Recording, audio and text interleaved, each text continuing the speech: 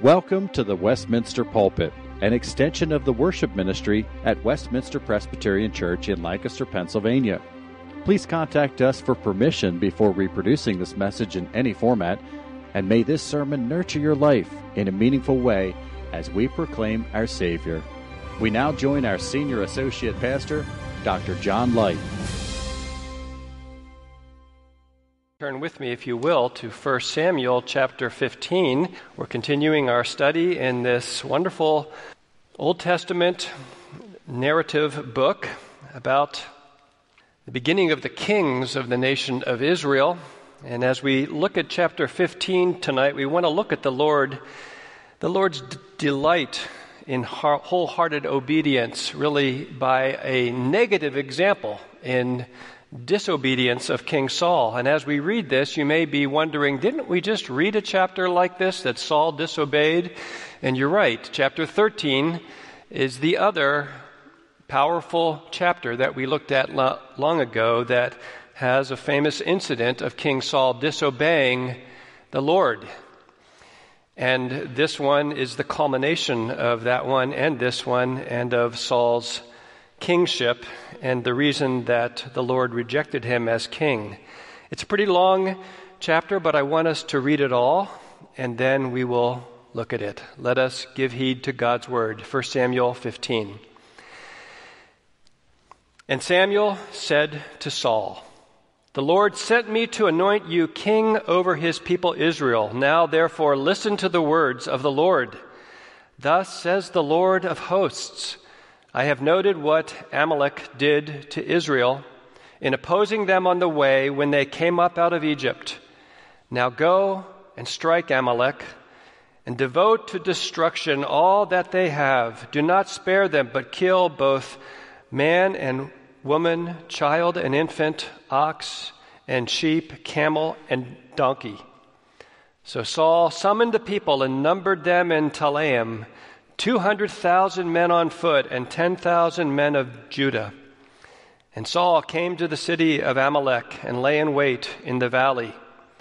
Then Saul said to the Kenites, Go down from among the Amalekites, lest I destroy you with them, for you showed kindness to all the people of Israel when they came up out of Egypt." So the Kenites departed from among the Amalekites. And Saul defeated the Amalekites from Havilah as far as Shur, which is east of Egypt. And he took Agag, the king of the Amalekites, alive, and devoted to destruction all the people with the edge of the sword. But Saul and the people spared Agag and the best of the sheep and of the oxen and of the fattened calves and the lambs and all that was good, and would not utterly destroy them. All that was despised and worthless they devoted to destruction. The word of the Lord came to Samuel. I regret that I have made Saul king, for he has turned back from following me and has not performed my commandments. And Samuel was angry, and he cried to the Lord all night. And Samuel rose early to meet Saul in the morning, and it was told Samuel, Saul came to Carmel, and behold, he set up a monument for himself, and turned and passed on and went down to Gilgal. And Samuel came to Saul, and Saul said to him, Blessed be you to the Lord. I have performed the commandment of the Lord.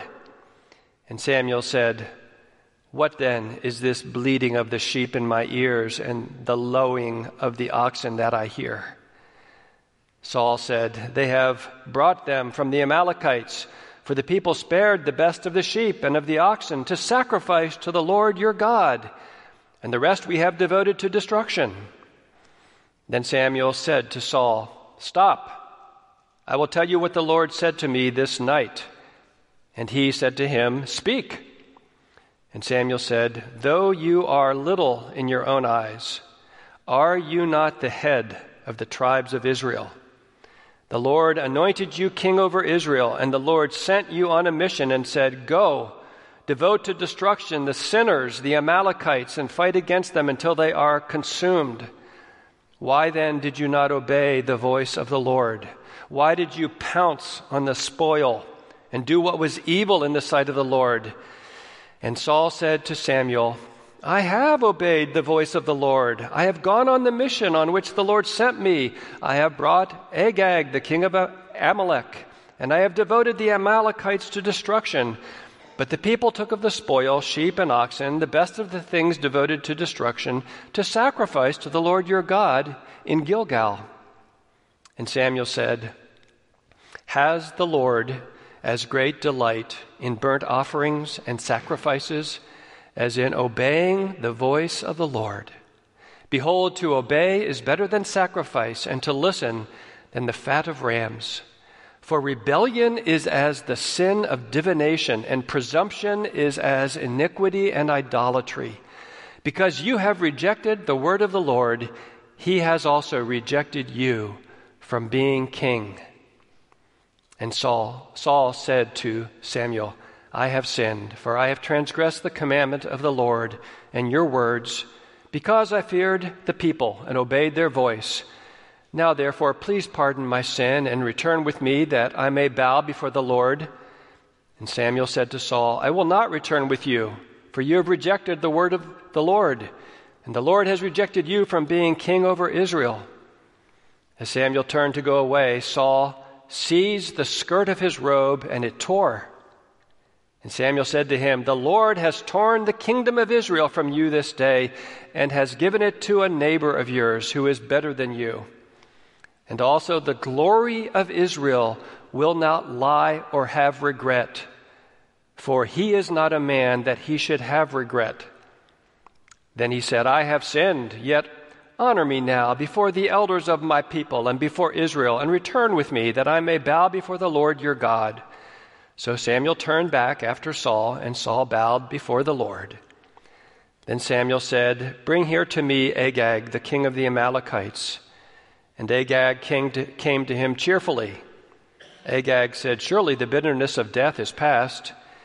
And Samuel said, "As your sword has made women childless, so shall your mother be childless among women." And Samuel hacked Agag to pieces before the Lord in Gilgal. Then Samuel went to Ramah, and Saul went up to his house in Gibeah of Saul. And Samuel did not see Saul again until the day of his death. But Samuel grieved over Saul, and the Lord regretted that he had made Saul king over Israel. May God add his blessing to the reading and hearing of his word. Chapter 15, which we've just read, comes to us after the author's summary of Saul's kingship. We saw that last week at the end of chapter 14 in verses 47 through 52, which was a brief but really a relatively positive summary of Saul's kingship and his military victories. But chapter 15 is given as, we might even say, an epilogue to Saul's kingship. Now we know that Saul's kingship doesn't end immediately. It's going to be carried on for some time, as we read in 1 Samuel till the end of the book, as David is anointed and raised up and interacts with King Saul. And so nothing happens immediately at the end of chapter 15 in this regard. But this epilogue, so to speak, which isn't necessarily in chronological order here from chapter 14, gives us almost this to say, we might say, that above everything else, we get insight from this chapter into what Saul's kingship was like, what really defined Saul's reign as king. In other words, if you want to really understand Saul and his rule, you must be clear on what happened here in chapter 15. And like I said, it's very similar to chapter 13, where Saul disobeyed. And what will strike us as we read this chapter, as we think through it, was that Saul, we could say, was not a king after God's own heart. We know that's going to be the phrase that defines the king who's going to follow him, this neighbor who is better than he is, this young boy this young man, David, who's going to be a man after God's own heart, not without sin, obviously, but fundamentally different in his walk with God. Saul's walk with God is in this chapter seen to be apparently superficial and external. We see him concerned more with his own reputation and his own agenda and his own glory than with the one who is described as the glory of Israel, Yahweh, the true God. Saul's not concerned with that as much. He's concerned with his own concerns. And we see in this chapter an absence of wholehearted obedience to the Lord.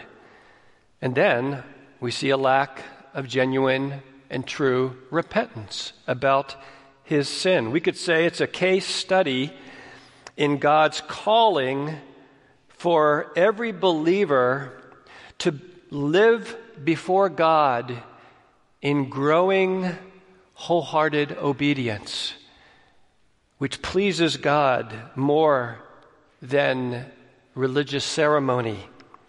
Wholehearted obedience that springs from genuine faith and repentance in Jesus Christ. That's the theme that we want to see, and we're going to look at the chapter in three main points, looking at each part. First, Saul's half-hearted obedience in verses 1 through 9. Saul's half-hearted obedience. We see in verse 1 the prophet Samuel coming to Saul with this command from the Lord. And throughout this chapter, we're going to see repeated this idea of the word of the Lord. One of the primary considerations that the king was given when Saul was anointed king is that he would hear and obey the voice, the word of the Lord. And here, the word of the Lord comes concerning the Amalekites. Now, we're told a little bit about them here, but it's pretty foreign to our ears, isn't it, what God commands Saul to do, to utterly destroy them.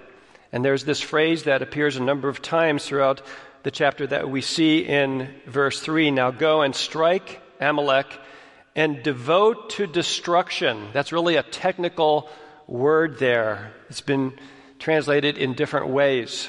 Devote to destruction all that they have and all that they are, really. It's what's been called the ban. It's a reflection of holy warfare.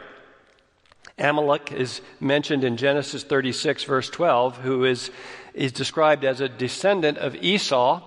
And from Amalek were descended the Amalekites, who have this long history of opposition and persecution of God's people in the Old Testament.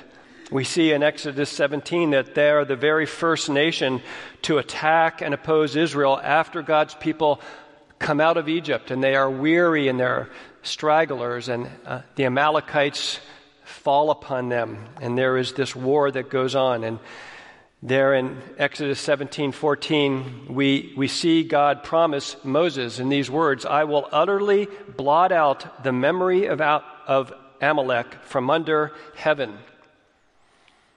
And that's repeated in Deuteronomy 25 again. And now, after about 300 years, the time has finally come for God to fulfill his promise that he is going to do this during Saul's reign through the agency of his holy nation, Israel, under the reign of Saul, that it was time to devote them to destruction. And later on in chapter 15 of verse 18, we see that they're called sinners. It's not that everyone else in the world wasn't sinners as well, but their sin, as it were, has become ripe before the Lord, crying out for his judgment. Now, we find in the Old Testament that God judges people groups and cities and nations. It's not anything unusual. God is always the God of judgment. And all of these temporal earthly judgments foreshadow and point ahead to the final judgment of God, the eternal judgment of God. And we don't really have a problem with a lot of the Old Testament judgment that God carries out, as it were, unilaterally. We know that there's Noah's flood, God's greatest judgment on the earth.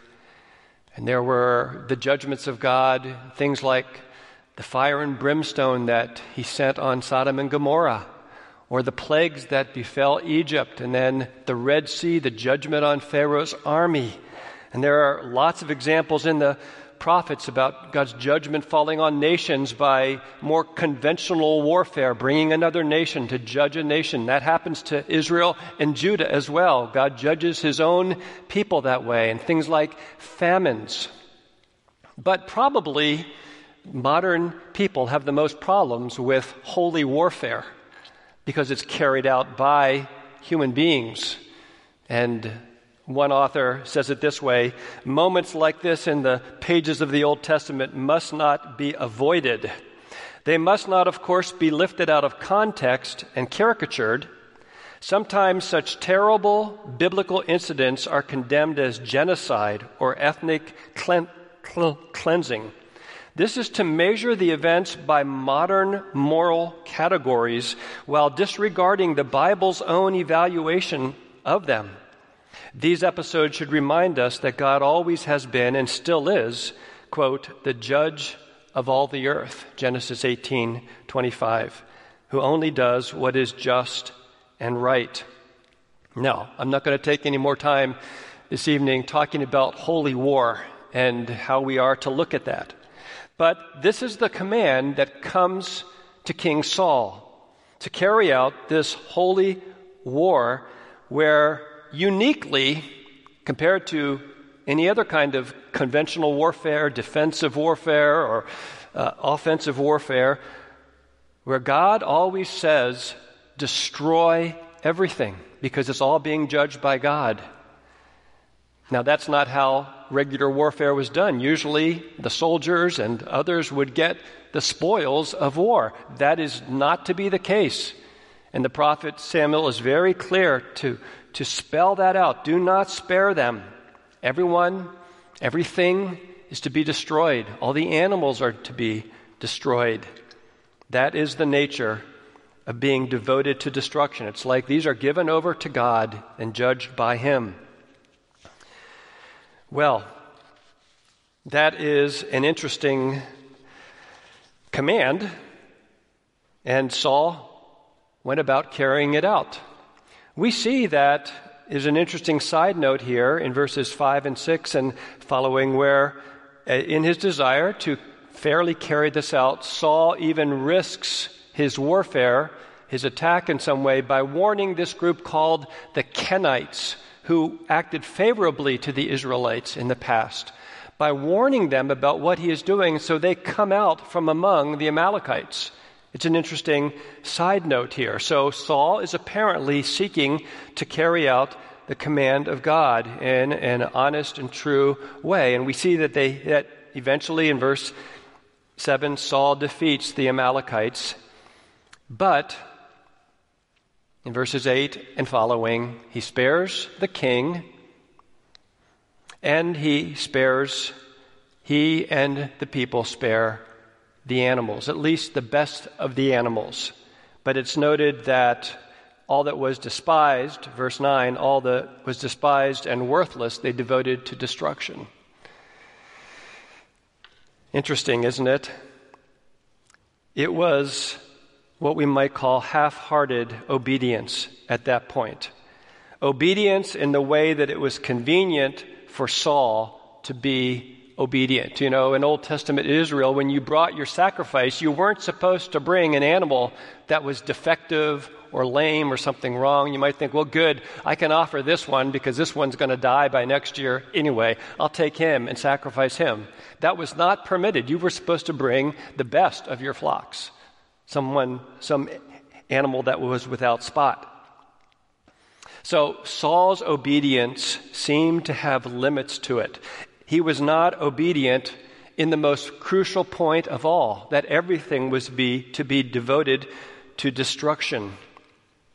And we're left at the end of verse 9 thinking to ourselves, how much did Saul understand that he was disobeying? How much did he understand this? Or had the deceitfulness of sin simply blinded him? Well, the example of Saul is a warning against the deceitfulness of sin, isn't it, in all of our hearts? As we think about half-hearted obedience, we shouldn't go too far in putting Saul in a different category than the tendencies of our own hearts. The warning against the deceitfulness of sin and our need to be regularly turning away from external, superficial, outward obedience to God's word when really we're not really obeying at all. We're just doing it in the ways that it's convenient for us to obey. A couple of years ago, we had the marriage seminar. What did you expect here? Maybe some of you were here for this. It was a Paul Tripp seminar, and it's an interesting title to a seminar about marriage. The title, What Did You Expect? And if you were at that 6 or 7 hours worth of teaching that Paul Tripp did as he walked around up here in the front of this church with this whole sanctuary full, he kept pointing us to the deceitfulness of our sins and how it comes out in the closest relationships of life. He kept pointing us to the fact that it's very easy in conflict with your spouse or with anyone to think about how much you are right, to think about how your argument is right and how your attitude is really probably more right than the other person, you might think, and that the other person is wrong or is sinning against you, to be highly sensitized to the other person's sin and failure and wrongness while being completely blind to your own sin.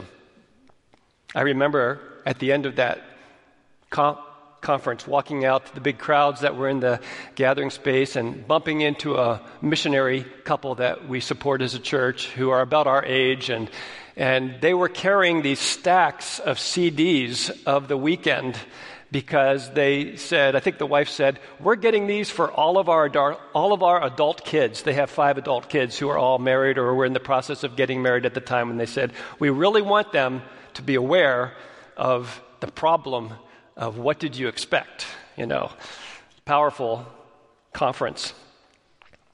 It's interesting when Hebrews chapter 3, verses 12 and 13 talks about the danger of deception in our own hearts.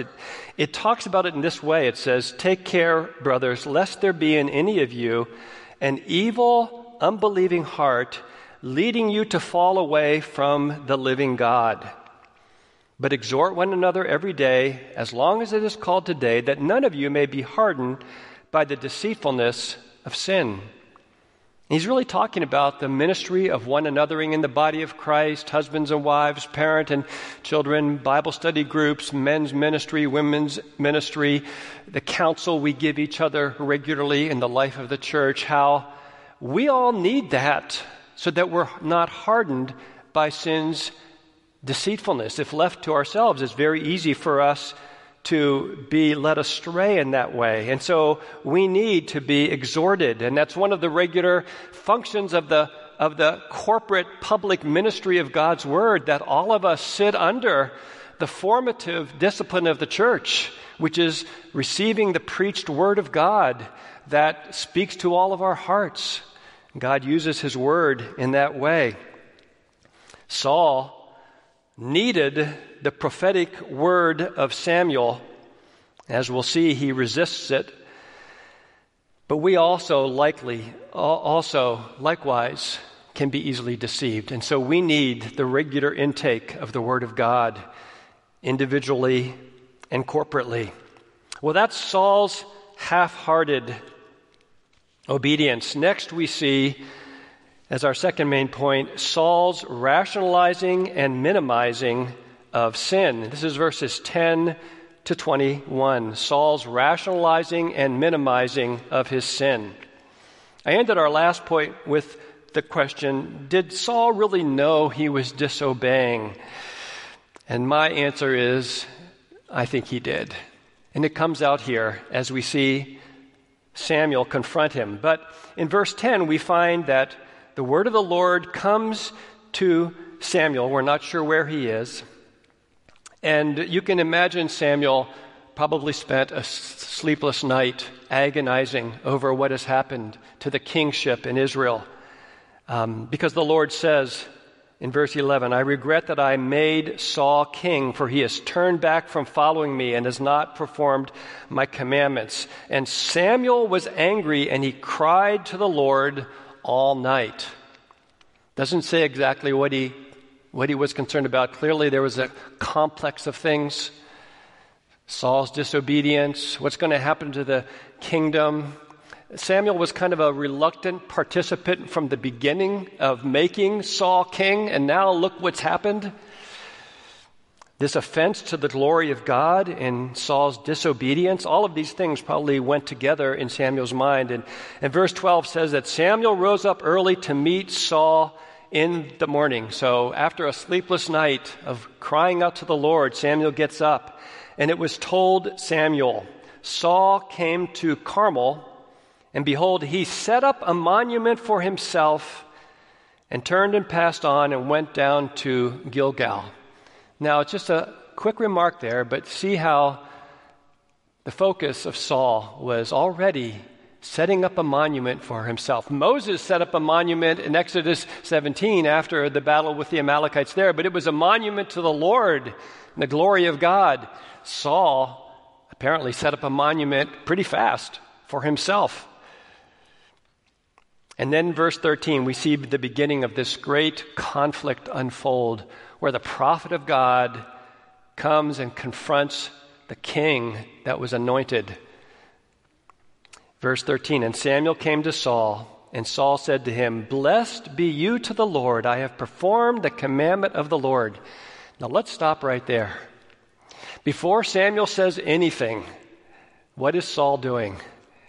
Don't you see a defensive posture immediately? Even while he's saying hello, he's saying, Blessed be you, Samuel. He's got his religious language going here strongly. I have kept the commandment of the Lord. Is that usually the first thing you say to somebody when they come to you? I think it gives us an inkling about Saul's heart. And Samuel said, and there's great irony here, What then is this bleating of the sheep in my ears and the lowing of the oxen that I hear? He hears animals. He hears these animals that were supposed to be devoted to destruction. Now, there's really a play on words here. In the beginning of the chapter, there's a repeated phrase that doesn't come out in the English translation, where it's the sound of the word of the Lord. The sound of the word of the Lord.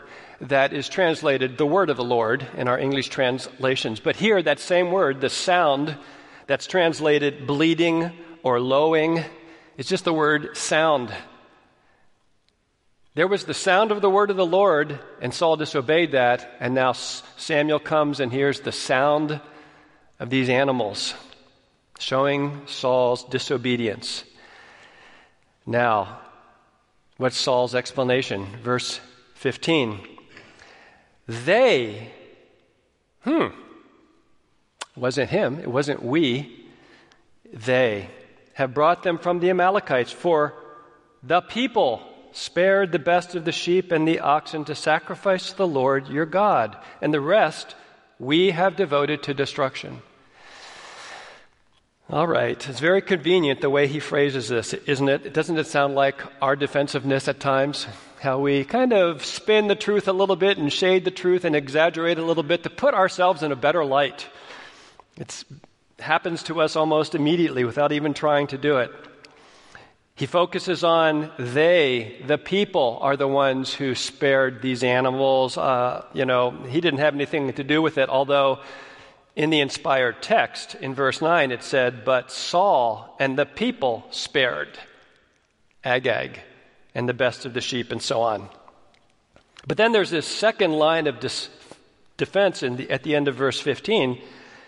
We've done this to sacrifice to the Lord your God. We've saved these animals for a religious purpose, to offer them to the Lord. I'm sure they had other purposes for them in the meantime, and to use them and to eat them and so forth. But basically, there's a religious reason here. We see this further on in verses 20 and 21 when Samuel presses his case upon Saul. where Saul says to him, I have obeyed the voice of the Lord. I have gone on the mission on which the Lord sent me. I have brought Agag, the king of Amalek, and I have devoted the Amalekites to destruction. But the people took of the spoil, sheep and oxen, and so forth, to sacrifice them. By the way, notice how Saul slips in the mention of the fact that Agag is still alive in verse 20. We're not sure if Samuel knew that or not. Well, back in verse 17 then, we see Samuel say, though you are little in your own eyes, are you not the head of the tribes of Israel? The Lord anointed you king over Israel. Saul is rationalizing his sin. He's minimizing his sin. He seems to be saying it's other people's fault. If it did occur, it's their fault. And for Saul to say this, commentators are not united about what this means, though you are little in your own eyes. It could be that that's referring back to the initial choosing and anointing of Saul as king, when remember he said he's from the smallest tribe of Benjamin, and he's from the smallest clan, and so forth. And then when he finally was chosen by Lot as king, he was hiding among the baggage train. He was hiding among the suitcases and everything. And so he was hesitant and shy. Is that what's being referred to, that he began in this way? It's possible, but more likely, Samuel's bringing this out as a way of saying Saul is excusing himself from responsibility, though you are little in your own eyes. In other words, as though you think that you don't have much sway as king, that you couldn't have stopped the people from keeping these animals and so forth. The Lord anointed you king over Israel. You are the king. You are the Lord's anointed one. Don't give me these rationalizations and these minimizings. Saul was focused only on defending himself, excusing his sin, claiming not to have sinned. And then finally, when he is confronted and he can't resist it anymore, in verse 24, we'll see he says, I have sinned, I have transgressed. And we're going to see what his reaction is to being rejected as king. Problem of the deceitfulness of sin. And Saul's example should have us ask, how do we avoid being like that? Well, the answer is having a heart that's soft to the Lord. The Psalm 51 kind of heart that says, Lord, against you, you only have I sinned and done what is evil in your sight. And also, we would say, as we look at Saul's heart, and as we compare it to the temptations that we face to be the same way, we need to bring into practice what the Bible calls mortifying sin. In other words, when we repent, we've already sinned. We need to turn away from that sin and ask forgiveness and search our hearts. But mortification of sin means putting sin to death. And you can mortify your sin before you even commit sin.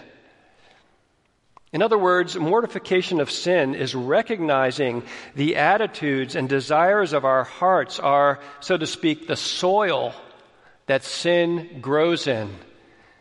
Saul needed to look at his life and look at his heart and say, why is he so concerned about giving in to what the people may want? If they originated the desire to save all these, the best of the sheep and the cattle and so forth, well, was he seeking for political causes, for his own reputation, for his own honor and glory, for peace in his kingdom, so to speak? There are lots of motivations that we all have, and a lot of them are not always right. Mortification of sin calls us to focus in on those things that lead us to sin. Those wrong desires, those desires for things that may be good in and of themselves, but not submitted to God, they bring us down. Saul needed to mortify his desires that were wrong for the applause and the praise of what the people might have wanted. and sought to please the only audience that counts, and that is the Lord. Well, this brings us to our final point, the grievous consequences of Saul's sin. The grievous consequences of Saul's sin in verses 22 to the end. In verses 22 and 23, we see, if it's in your Bible, it might be in a poetic form. We see Samuel, as God's prophet, set forward God's verdict on Saul's disobedience. Has the Lord as great delight in burnt offerings and sacrifices as in obeying the voice of the Lord? Behold, to obey is better than sacrifice, and to listen than the fat of rams. It's not talking about obedience as the way to be saved. It's talking about, for a believer, that God desires a heart of wholehearted obedience to Him and not relying on mere ceremonial rituals in order to please the Lord. They're fine if they're commanded by God. The sacraments are commanded by God. We're to carry those out. Those are religious ceremonies. And then verse 23 describes the very nature of disobedience in this way. For rebellion is as the sin of divination, or some old translations say witchcraft. And it's ironic, isn't it, that by the time we get to the end of 1 Samuel, King Saul is in the Witch of Endor's cave, seeking guidance, seeking divination from her instead of from the Lord. And then it says, and presumption is as an iniquity and idolatry, the arrogance of having a heart that disobeys the Lord. A presumptive, arrogant heart is as idolatry. And then he gives the sentence in the final sentence, the final verse, because you have rejected the word of the Lord, he also has rejected you from being king. So there it is. Samuel declares that God has rejected Saul as king, a very weighty declaration. And so finally in verse 24, after the serious consequences are given to him, Saul says, I have sinned, for I have transgressed the commandment of the Lord in your words. But even as soon as he says this, there's this idea, I have sinned, but, has anyone ever apologized to you like that? Yes, I was wrong, but what you did, that probably doesn't feel like an apology, right? Because when someone immediately begins to justify and defend themselves and maybe accuse back, it just isn't really felt as heartfelt apology.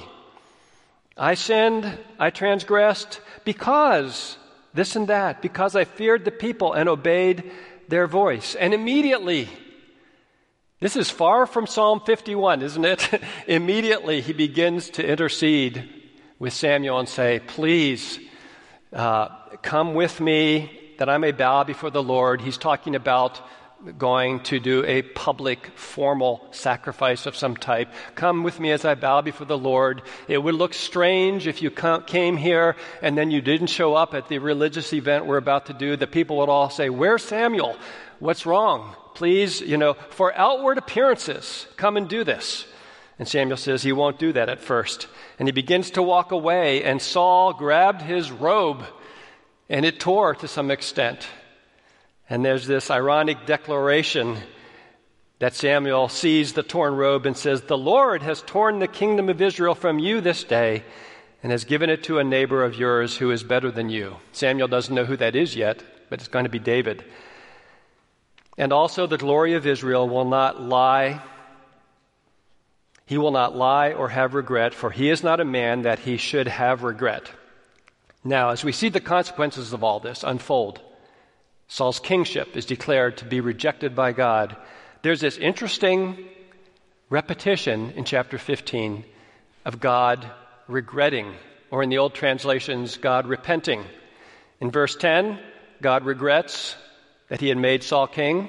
And then again at the very end of the chapter, verse 35, God regrets that he had made Saul king. But here, interestingly, it says that God does not regret or repent. Or some translation, the NIV has grieved. Now, what are we to make of this? Is there a blatant contradiction in this one chapter that the author couldn't keep track of what words he was using to describe God, and so he's describing God in two different ways? Well, this recalls Genesis 6, at the time of the flood, when God repented, that he regretted that he had made mankind. And 29 times in the Old Testament, that's the phrase that's used to describe God. We're not going to go into it. We're at the conclusion of this now. But clearly, the author is using this to say there is a sense in which God is grieved by the disobedience of King Saul. Just like in the New Testament, the Holy Spirit is twice referred to as being grieved by believers' sins. So it's possible to grieve the Holy Spirit. But verse 29 is telling us that God will not lie or have regret, in the sense that God's purposes do not change and nothing takes God by surprise. What's happened to King Saul does not take God by surprise. He is accomplishing all his holy will. It was his purposes, part of his purpose, to eventually reject Saul as king. It's part of the unfolding plan of salvation. Saul has done evil in the sight of the Lord, and there are serious consequences. God has rejected him as king. And we see at the end in verses 34 and 35 that Samuel and Saul don't see each other again for the rest of Saul's life, till the day he dies. He sees him then, but Saul will no longer receive the word of the Lord through the prophet. What a grievous judgment has fallen upon him. And so Samuel is grieved, and the Lord is grieved in some sense. Well, what do we learn from all of this? Just 2 points of application as we close. Biblical faith is what bears fruit in wholehearted obedience. Biblical faith consists in believing God's promises and then out of a heart of faith and joy in God, obeying God's command. And in this sense, the New Testament can speak in a number of spots as the obedience of faith. Those two are so closely linked together. The obedience that springs from faith, or we could say faith is the first type of obedience, to believe in Jesus Christ and to be saved, and out of that comes a life of obedience to God. Our final application: thanks be to God that Jesus is God's true and righteous King. And let us rejoice in the King who fully obeyed on our behalf. If you want to follow it up, read Hebrews 2, Hebrews 4, Hebrews 5. Compare Saul's disobedience to Jesus, who learned obedience by the things that he suffered, who suffered to the point of death for his people's sins, who suffered what he didn't deserve for us. Very different than King Saul. Do you see the beauty of the life of Jesus, the true King? The beauty of his obedience on our behalf. It's looking by faith to Jesus that enables us to see our sin for what it is and to turn from it by the power that Jesus Christ gives every day. Let us pray. Father, please complete your work in your time and in your way. We know that's only when we go to glory through death or when you return. But Lord, please encourage us in a backhanded kind of way from seeing this negative example and seeing your call to wholehearted devotion to you. Let us quickly repent. Let us quickly turn to you. Let us rely on the power of your Holy Spirit. Lord, give us your grace in Jesus' name. Amen. The Westminster Pulpit is courtesy of Westminster Presbyterian Church in Lancaster, Pennsylvania. You are welcome to worship with us on Sunday mornings at 8 or 11 a.m.